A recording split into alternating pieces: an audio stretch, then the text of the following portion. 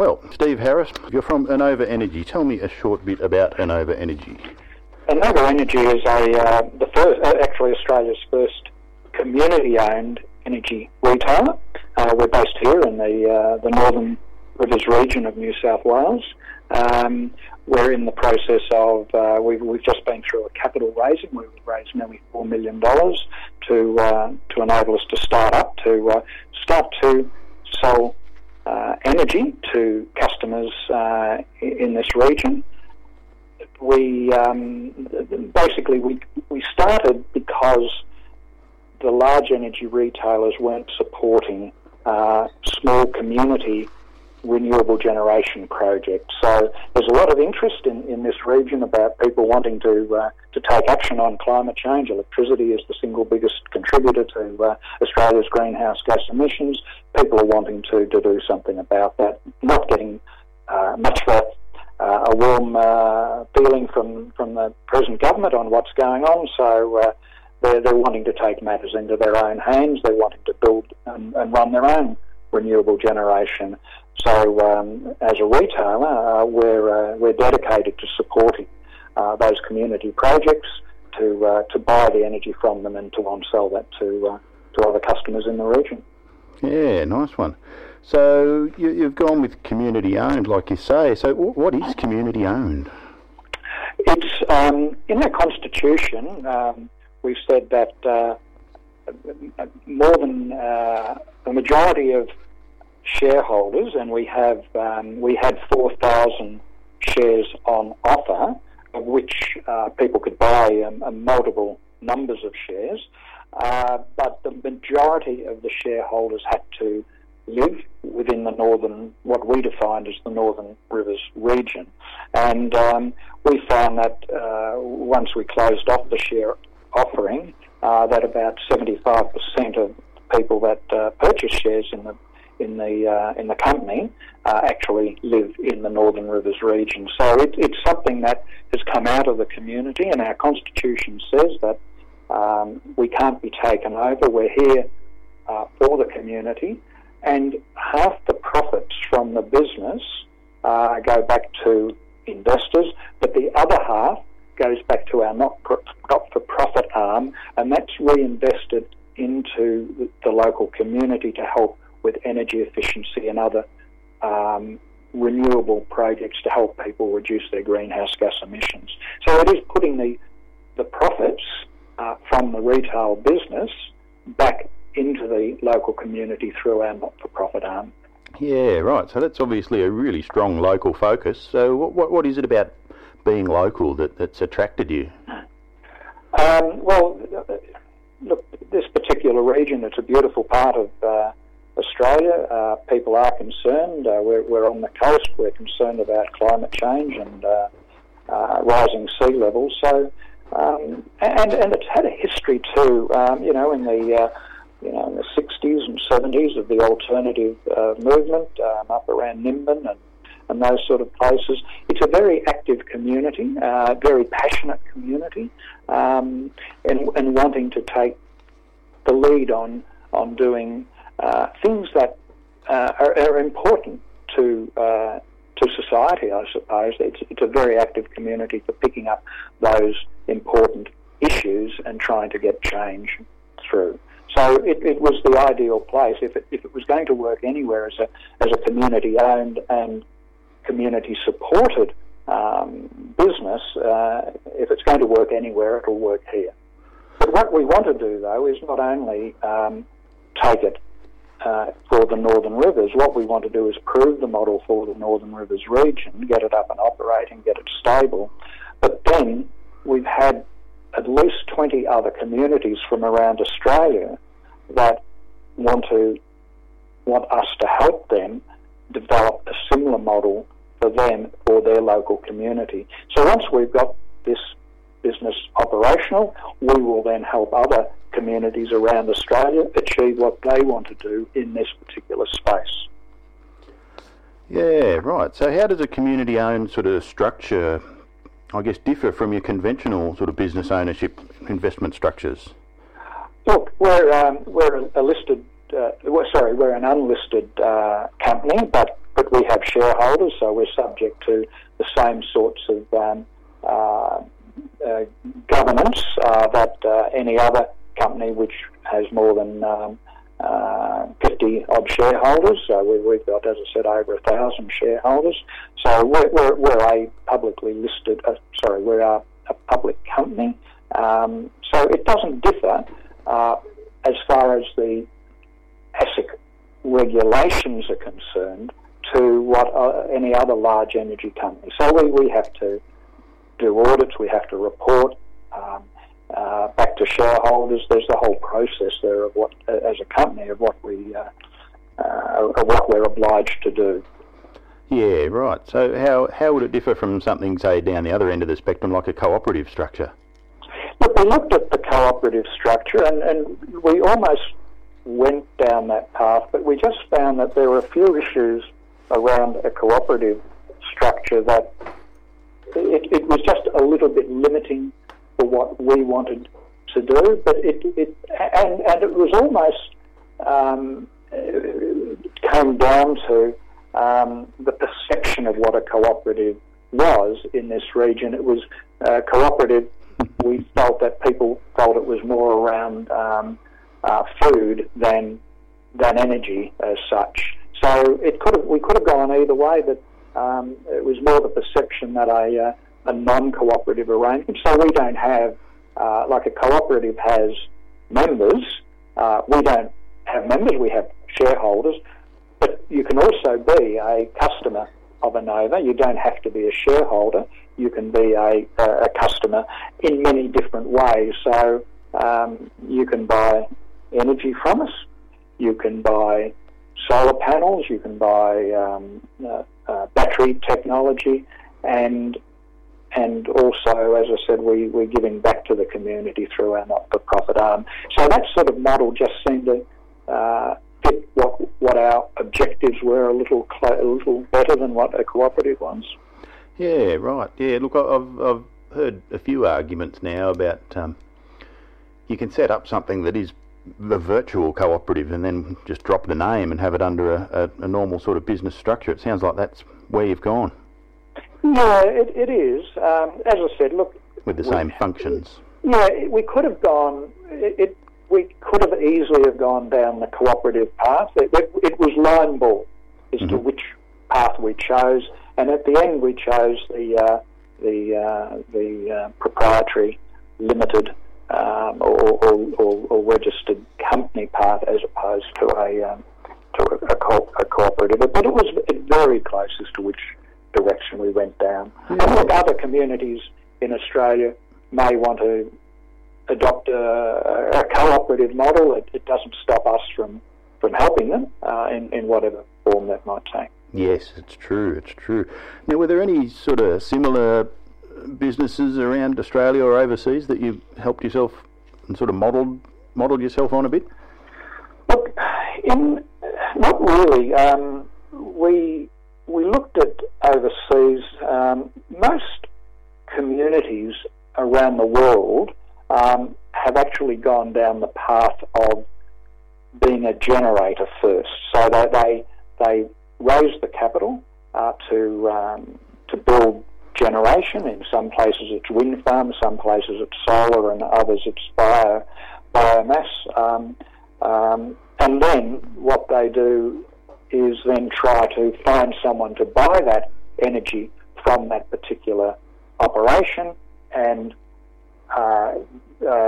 for the buyer, the retailer, to then find customers. Sometimes the customers are the members or the owners of the generation, but it's always been from our point of view, the missing link in Australia, and the regulations and how things work are a little different in Australia than, say, Germany, where in Germany nearly half the renewable generation is actually community owned, but they have quite a different regulation about access to the grid and so forth. So it makes it easier under the German regulations to be a generator. In Australia, it's a little different, and the missing link has always been with communities here wanting to generate their own electricity.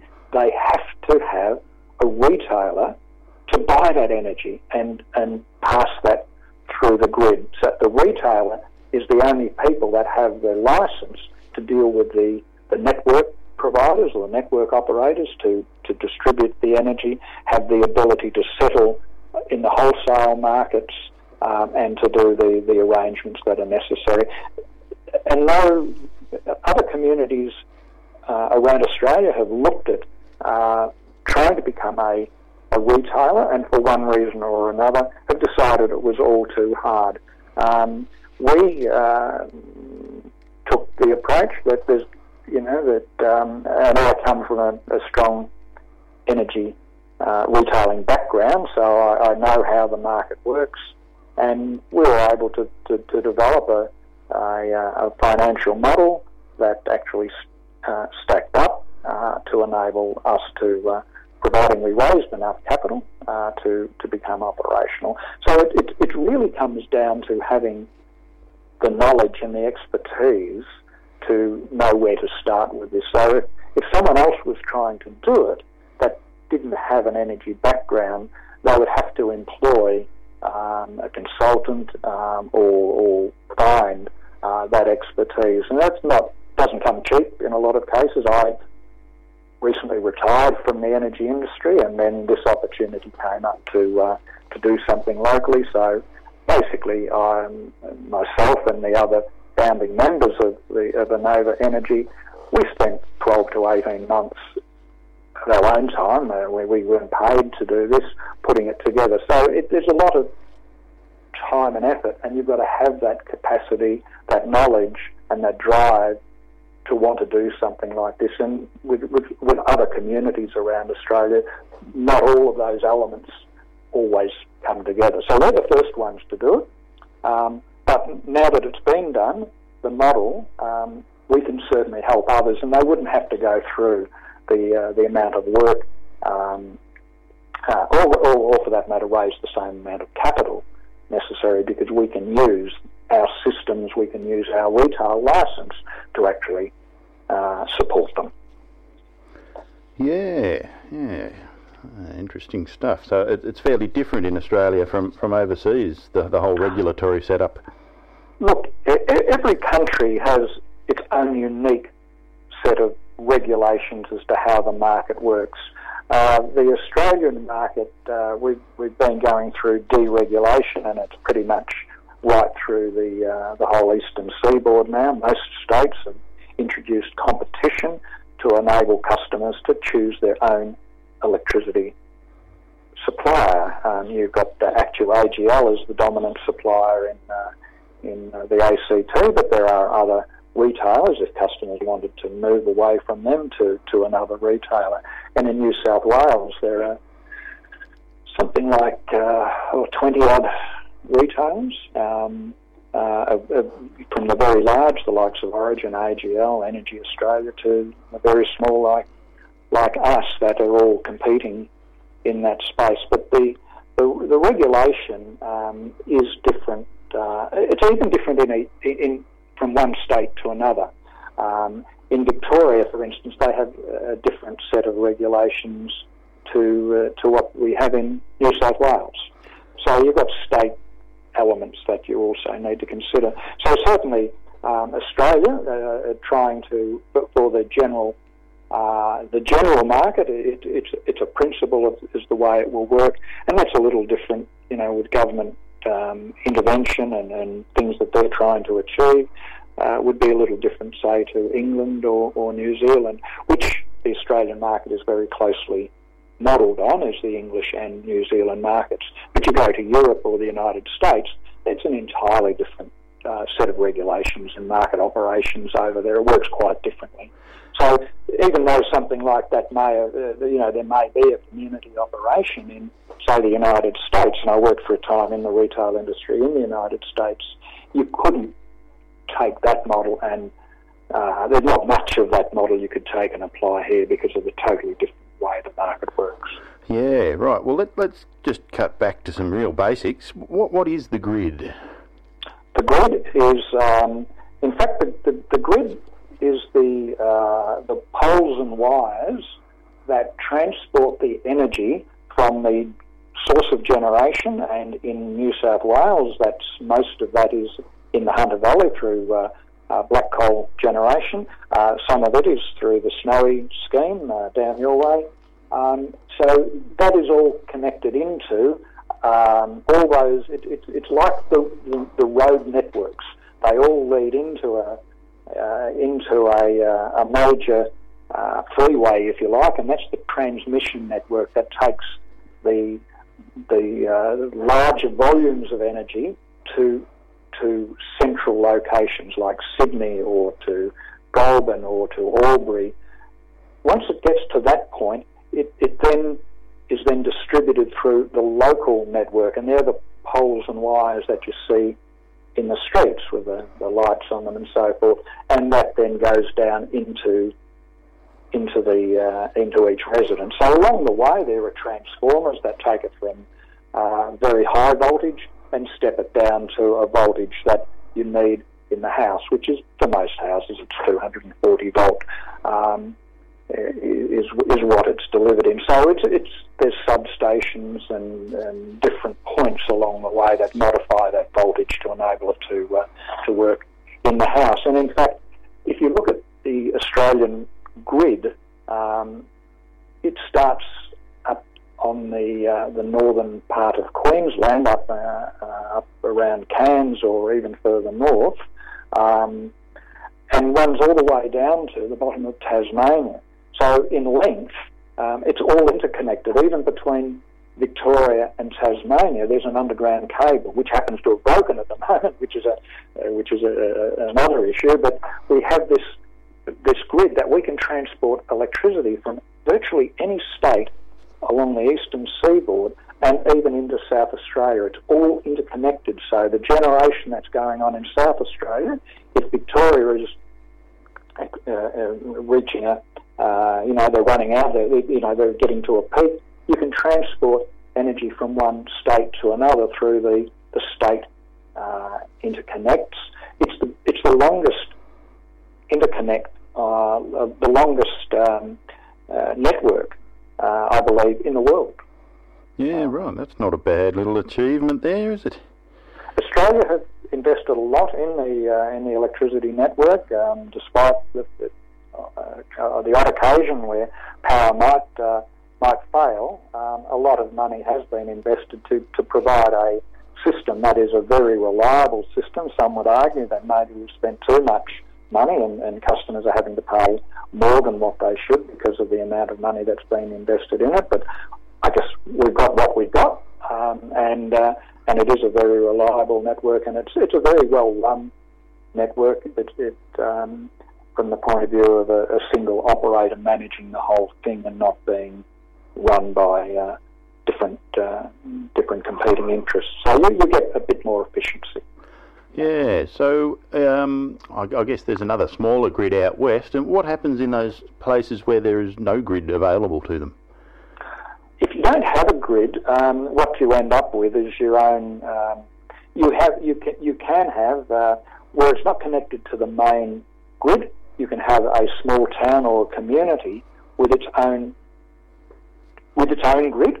So it has some form of generation, again, solar and battery storage, or a bit of wind or diesel generation in a local town. I'm just trying to think. Some of the Aboriginal communities way out west of New South Wales are not connected to the grid. It's just too far. It's more economical, and even in northern Queensland, it's more economical to provide a local infrastructure rather than running the poles and wires hundreds of kilometres. It's cheaper to actually build a local generation through, as I say, solar with battery backup or diesel generation and so forth to do it locally. So there are different ways it can be done. And even, look, if people want to even go off-grid where the grid runs past their front door. So that can be done. You just need a lot of solar and a lot of battery storage to be able to do it, but it's possible for people. And there's a chap in Sydney who's actually disconnected from the grid. He's got his own generation and battery operation there. Yes, he lives in a flat, I think, doesn't he? That's correct. Yeah. Yes, it's ambitious, but yeah. So it's I think in a lot of cases it's an economic decision. I mean, he has made that decision because he has this belief and a desire to want to be independent from the grid. But for most customers, it will boil down to the economics. Yeah, that's right. I mean, that guy would have a very limited roof space in a block of flats for the amount of people living there. Now, what I guess so we wind up using electrons in the house to turn the light on. Now that started off as a lump of coal sort of buried in the ground. What's the efficiency of the original energy that's held in that coal that's sitting in the ground?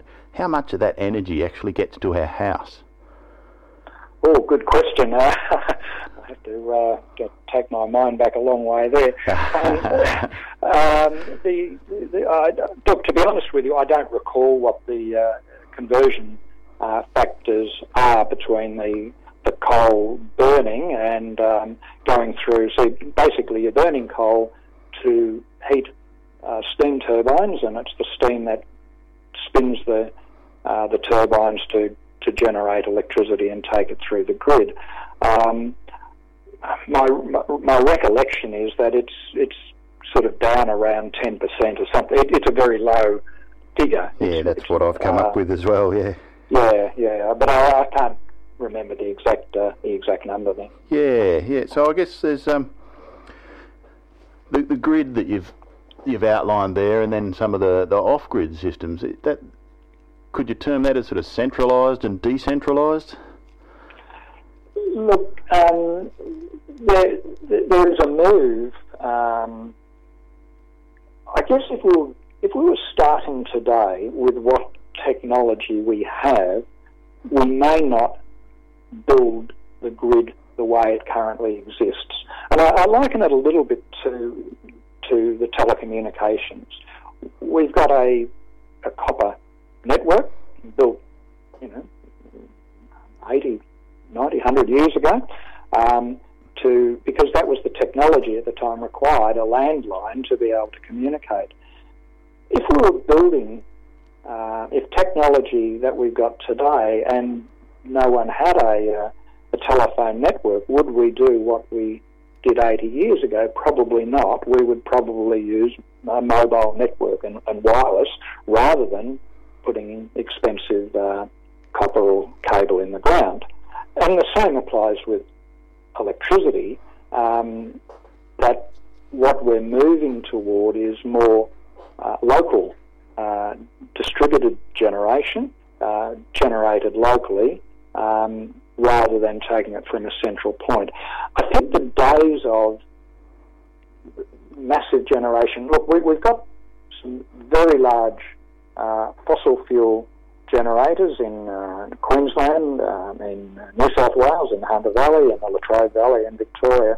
All of those have an economic life, and over the next 10, 20, 30 years, they will all come to the end of the economic life and have to be replaced.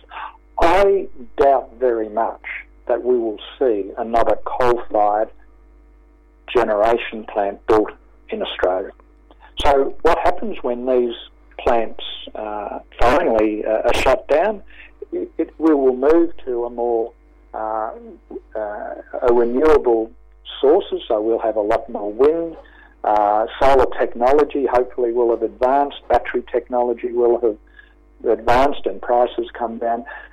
And it's all possible rather than having it in just one central point in New South Wales, to actually have the solar farm around the Northern Rivers and another one down in Albury or out west at Broken Hill, to generate electricity for the local area rather than having to transport it hundreds or thousands of kilometres across. So we're going to see a gradual change, I suspect, in or a rise of local distributed generation and less central generation over the next 20 or 30 years. And that, as I said, that'll come about because coal-fired generation will stop. We won't accept coal-fired generation because of climate change. We will have moved on a long way in our attitude to reducing greenhouse gas emissions. By then, I'm sure. I mean, there's still some debates and issues around that, but I think we'll look back in 30 years' time and wonder what why we didn't do something earlier. But so it really is going to become what are the new technologies that are going to be available to replace the large-scale coal-fired generation, and that will be largely renewables. You may see some gas turbines and backed up by the hydro that we have around, and new forms that haven't even been commercialised yet, like the wave technology and so forth. So there is other things that could come on that will see quite a different generation base and enable it to be distributed, not local, and not central. So I guess you're talking about generation and consumption in the same place there, whereas at the moment it's separated quite a long way by distance. So that's really a very different way of using the poles and wires that we've already got. Is there anywhere in the world that's already sort of got a really high percentage of distributed local generation and consumption? Is it technically feasible even? Look, most of the grids in the first world countries have been around as long as Australia's have, and have all been built on this, a fossil fuel base. Although in France it's predominantly nuclear. A lot of nuclear in the United States, but so those grids for first world countries, have been built around a central arrangement. But I think you'll see in developing countries, as I said, they probably won't go for. You wouldn't build a large central power plant necessarily. You would find, in African countries and some of the Southeast Asian countries, more local generation. It's a more efficient way and cheaper than having to build these large scale. Let alone having to buy and transport the fuel to run these sorts of things. So it's not only just whether having a large central point makes economic sense. It's how are you going to fuel those large generators, and in Australia we're lucky or unlucky, as the case may be, that we've got massive amounts of cheap fossil fuel available to us, which we're trying to move away from.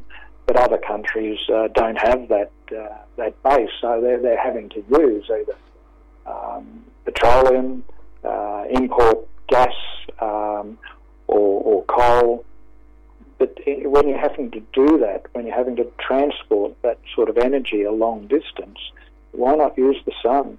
There's something like, I think in Tim Flannery's book, he said that there's something like 40,000 times more sunlight hits the Earth each day that could generate electricity than what there is consumption of electricity. So we have a massive resource there already.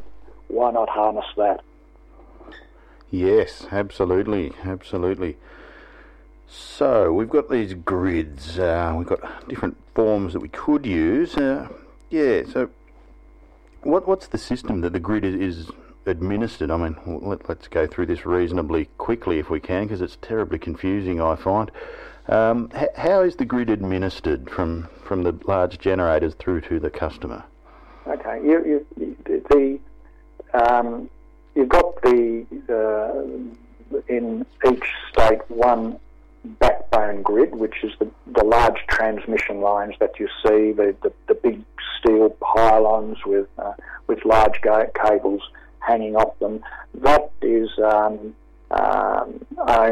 or run by one company. So the regulations say that we'll only have one transmission company. We don't want to replicate lots of transmission lines. And they were all state-owned not that long ago, and they've since been sold off to, in a lot of instances, sold off to private companies that are now running them. Then it drops down, as I said before, down to the distribution network.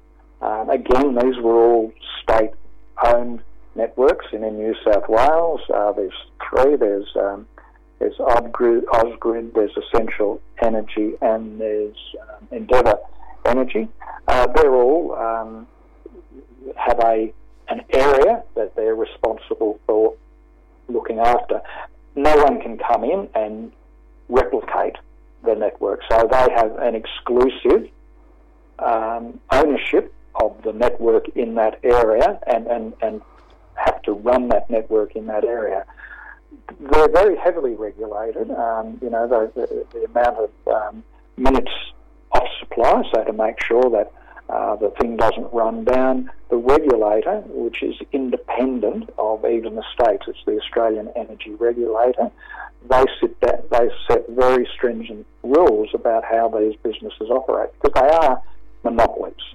So their prices are controlled, and the service levels are also detailed and controlled. So that's how they are administered. It's all administered under the Australian Energy Regulator. Yeah, right. So you I guess starting again back at the household and working the way back, we need to buy our electricity through a retailer. Mm-hmm. How does the retailer get that electricity? They don't own any of the poles and wires, do they? Correct. The electricity retailer's role is to negotiate with the generator to buy the electricity that they need for their customers. They then pay the transmission company and the network company a fee for transporting that electricity through the grid to the household. So as a retailer, the retailer's role is to, as I say, is to negotiate to buy energy, to act for the customer to pay for that energy to be transported through to the grid, for which they then receive a margin to cover their costs and a margin for profit. Yeah, right. So what's a normal retailer's sort of perspective, a business perspective on this whole transaction? What would they be looking to do with their retail activities, I guess? Well, the large, probably 85% of customers in the New South Wales and Victoria belong to or buy their energy from one of the large three retailers, AGL, Origin and Energy Australia. They're all, Origin and AGL are publicly listed. I'm not sure the ownership of Energy Australia. I think it's owned by an overseas company. Yes, it is. It's not, I'm pretty sure it's not listed on the stock exchange here. Their whole operation is around having its scale of operation. The more customers you have, the more efficient, or so the theory is, the more efficient you can be. So they're all about trying to entice customers to either stay with them, or when customers leave, trying to find customers to replace those customers that have left and gone elsewhere. So that's their whole business model, is about trying to keep as many customers as they can with them. No different to, say, a health insurance or a supermarket sort of thing. It's about trying to establish customer loyalty and hope that the customers will stay with them and continue to pay quite a handsome margin to that energy company. Yeah, so I guess Enova would be similar in the physical aspects. So what differentiates Enova from your classical big business model? Well, the big business model, they have shareholders, and the profits go back. All goes back to the shareholders. They've got no interest in local communities whatsoever. They're either based in Sydney or Melbourne, or most, in fact, are based in Melbourne. They employ people in Melbourne to run their operations, and the profits, as I say, go back to the shareholders, of which large super funds and that sort of thing are the shareholders there. The difference is that, as I said before, the profits that we make go back to the community. Some of it goes back to shareholders, which is reasonable, but half the profits are to go back to the community to help the community achieve what they need to do. The other aspect of it is that because we do have local shareholders, they're the ones that actually tell us what they want. So we're very responsive to our shareholders and our community because, everybody knows us. We have to respond for what the customers' needs are, not what necessarily, not imposing what the business thinks it should impose on the customers. We poll our customers, we talk to our customers, and we listen to what they want and try to offer that. But as an example of profits, in the Northern Rivers region, there are something like 130,000 households that buy electricity. We estimate that there's probably $300 million paid in electricity bills by those 130,000 households.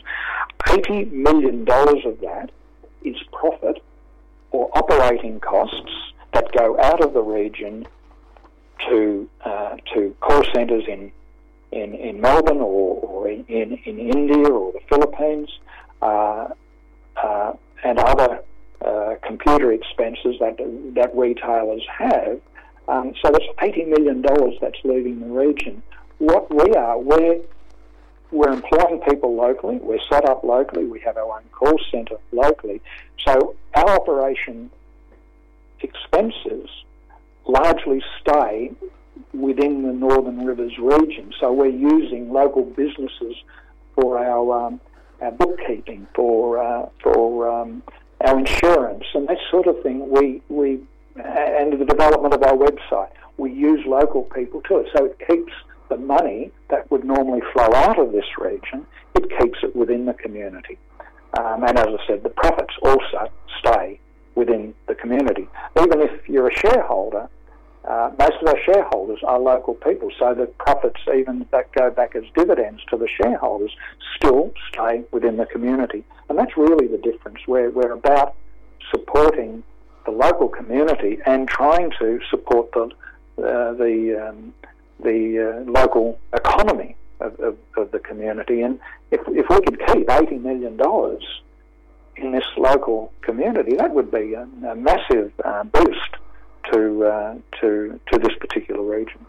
Yeah, right. So it sounds like it's all about scale, really, and it sounds like there's an awful lot of benefits from keeping it on a reasonably human scale. Yeah, look, the larger you become, the less flexible you become. I know at the time I worked for one of the large energy companies, and to try to develop a program for customers, a special, if a particular community wanted to do something, and they said, look, we can get 2,000 or 3,000 people come to you if you could bill it in a certain way. So you can sell the energy and call it, let's say it's Sydney Renewable Energy. The large energy companies don't do things unless they can get 10 or 20,000 customers. It's not worth their while developing special programs or trying to tailor things to what local communities need unless that scale is there. Well, we, on the other hand, we don't have large billing systems like they have. We're far more flexible. We've got flexibility in our billing system. So if if a few hundred customers in a particular region want to do something a little different, we can accommodate that. So we've got that flexibility. So big is not necessarily always good because you lose that flexibility of being local and doing what different people want to do. I mean, there's a limit to how much you can do with that, but that's really the difference between us, is that we're more, because we're local, we can be responsive in many different ways to what the local community want, which the large retailers just can't do. Yeah, I guess it's a difference of what you're actually intending to do, whether it's suck all the money out of a community or try and work for the community. Another part of the renewables side of it, I suppose, is that the whole certificates, the renewable energy certificate sort of system. Would you be able to reasonably briefly outline that? Yes, look, it's another jungle. Yes, it is, but I'll be as brief as possible. The Australian governments over the years have set down a target to see more renewable energy generated in Australia than what we previously had. So most of our renewable energy, up until recently, up until the last 10 or 15 years, came from the Snowy Hydro Scheme.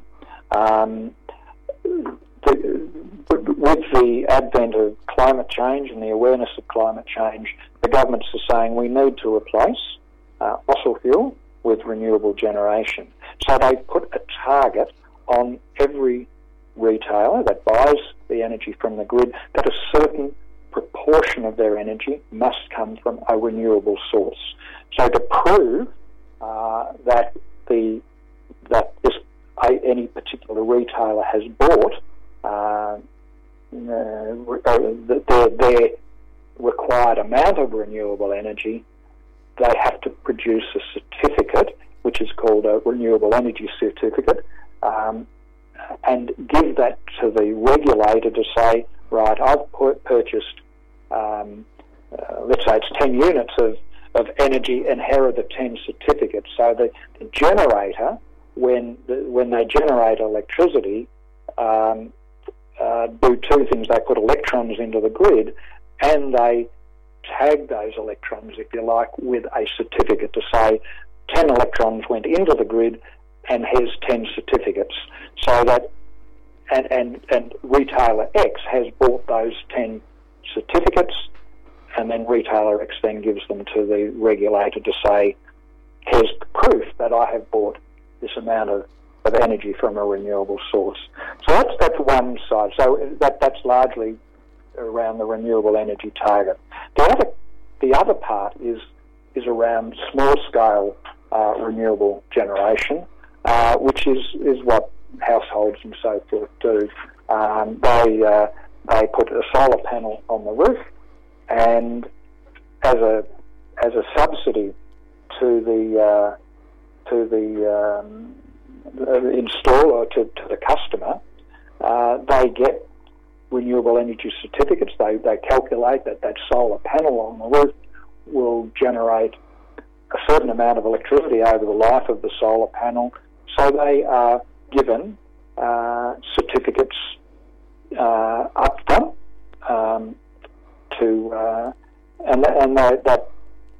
those certificates in a lot of cases are $2,000 or $3,000 worth, help subsidise the cost of the installation of the solar panels, and it brings solar then in is being quite affordable. So there are two types of certificates there. Right. So how, I guess, as a retailer, you're quite concerned with the green power scheme. How does green power fit into those? Green power is additional to the renewable energy target. So if we had let's say in 2020, the renewable energy target, I think, is going to be about 23% of Australia's energy has to come from a renewable source. Green power is above that 23%, or whatever that number is at any given year. So if a customer were to buy green power, they're doing over and above what the regulator requires of the retailer. So the customers can voluntarily say, well, I want to do more. I want all my energy to come from a renewable source. So by buying green power, that's a government-run program that gives confidence to the customer that they're going to pay more. In most cases, people will pay more for green power than what they would for renewable energy, than for fossil fuel energy. And this program, the Green Power program, gives confidence to customers that they're getting what they're paying for. So the retailer has to surrender their renewable energy certificates to the program, and they have to have their books audited to make sure that if 1,000 customers have said they want green power and they've all consumed this amount of energy, the retailer's got to prove that they've bought that energy on behalf of those customers. So the Green Power is a very credible program for managing what customers want to do voluntarily around renewable energy. So I've got panels on my house and I export a decent amount during the day. Can I sell that to you as green power? No. At the moment, the small-scale renewable energy isn't accredited under the Green Power program. The Green Power program only deals with large-scale renewable energy, such as wind farms, large solar farms, and so forth. The small scale can't be. It's not approved under the Green Power program. There's a bit of history there as to why that is the case, but effectively what the Green Power program is trying to do is say it's additional to the renewable energy target. Small-scale renewable energy, there is no target associated with it, so you can't say that I've put this in and therefore I've done more than what the target was.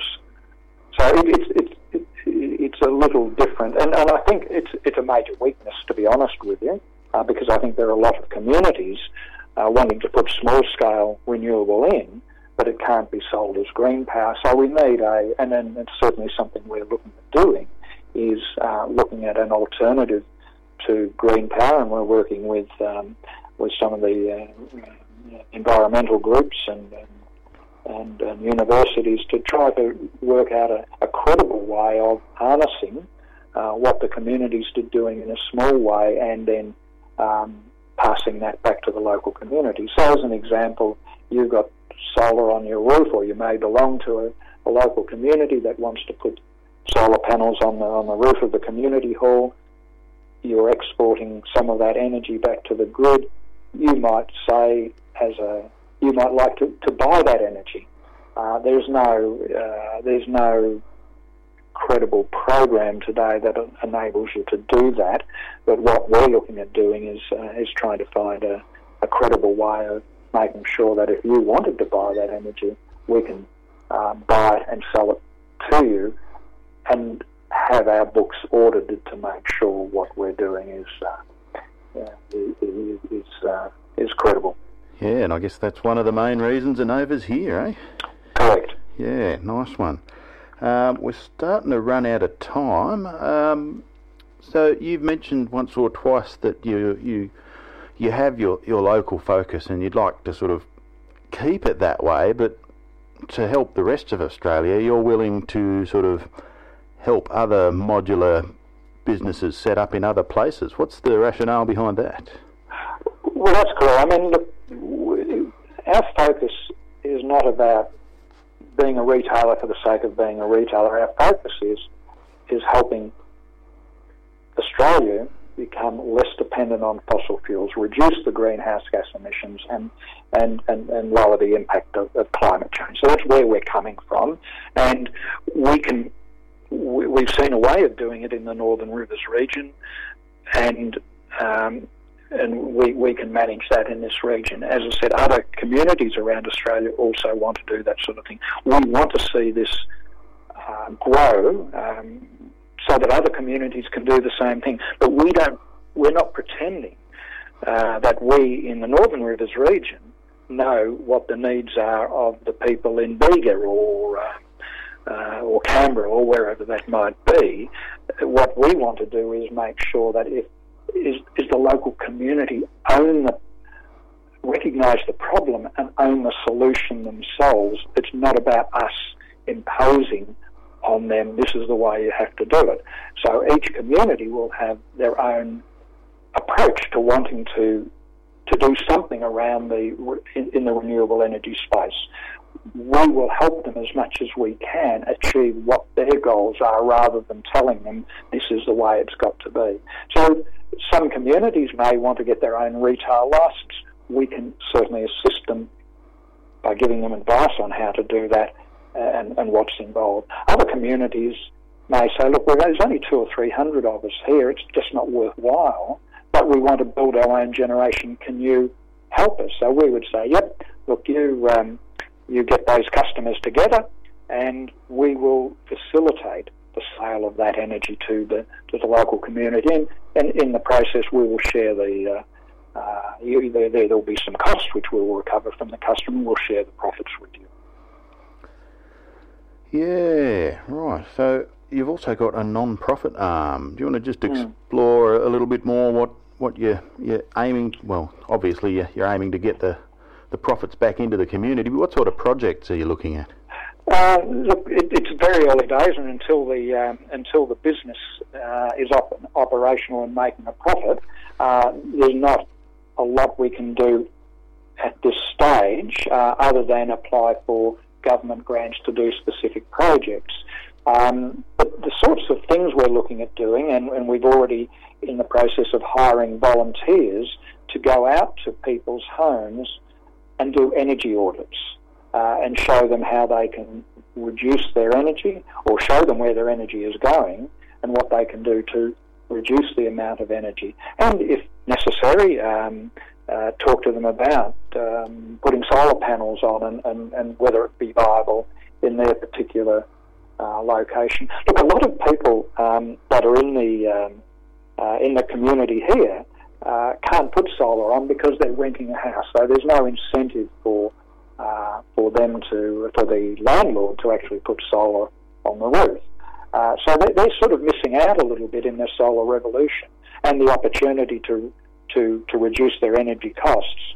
So the not-for-profit arm will help. Certainly, a major target is the rental market to help them achieve what the fortunate owners, owner-occupiers are able to do. So it may be around subsidising the cost of solar, working with the landlord and putting the solar panels on, and working out a financial arrangement where the tenant can get a benefit and the landlord is not having to pay a large amount up front for solar panels.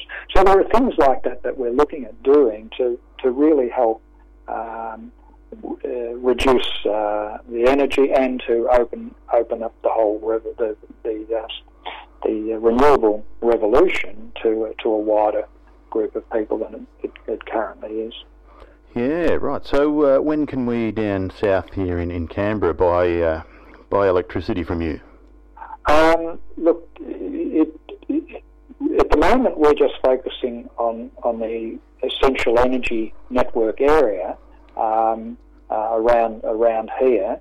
But what we would have to do is set up a product, because Canberra has a different network.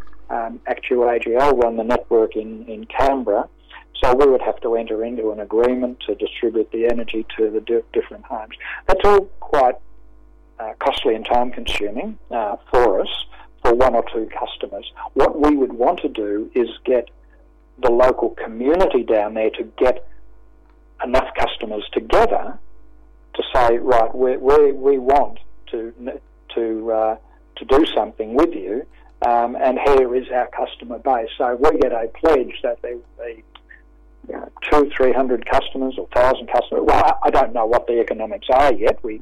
That's further down the track, but it will be having to get the local community involved and getting them together to want to run it on our behalf or their behalf in that area, and we will give them the support. So it's really more up to the local community when they're ready and able to do it than us. So it's not a Nova coming down and telling Kamborians what you should be doing. It's the local community deciding what they want to do and us supporting the local community. So when that local community is ready to do something, they'll come and talk to us, and we can then take it from there. But to be fair, we're still in the process of getting our business up and operational. So it's probably we don't want to have those discussions probably for another 12 months. Yes, at least. Well, we've got enough on our plate right now. No worries. We have to leave, but is there anything else you'd like to add before we go? No, look, I think we've covered an awful lot of topics here, Scotty. No I appreciate worries. the opportunity. All right. Well, thank you. Steve Harris from Enova Energy. Good on you. Thanks, Scotty.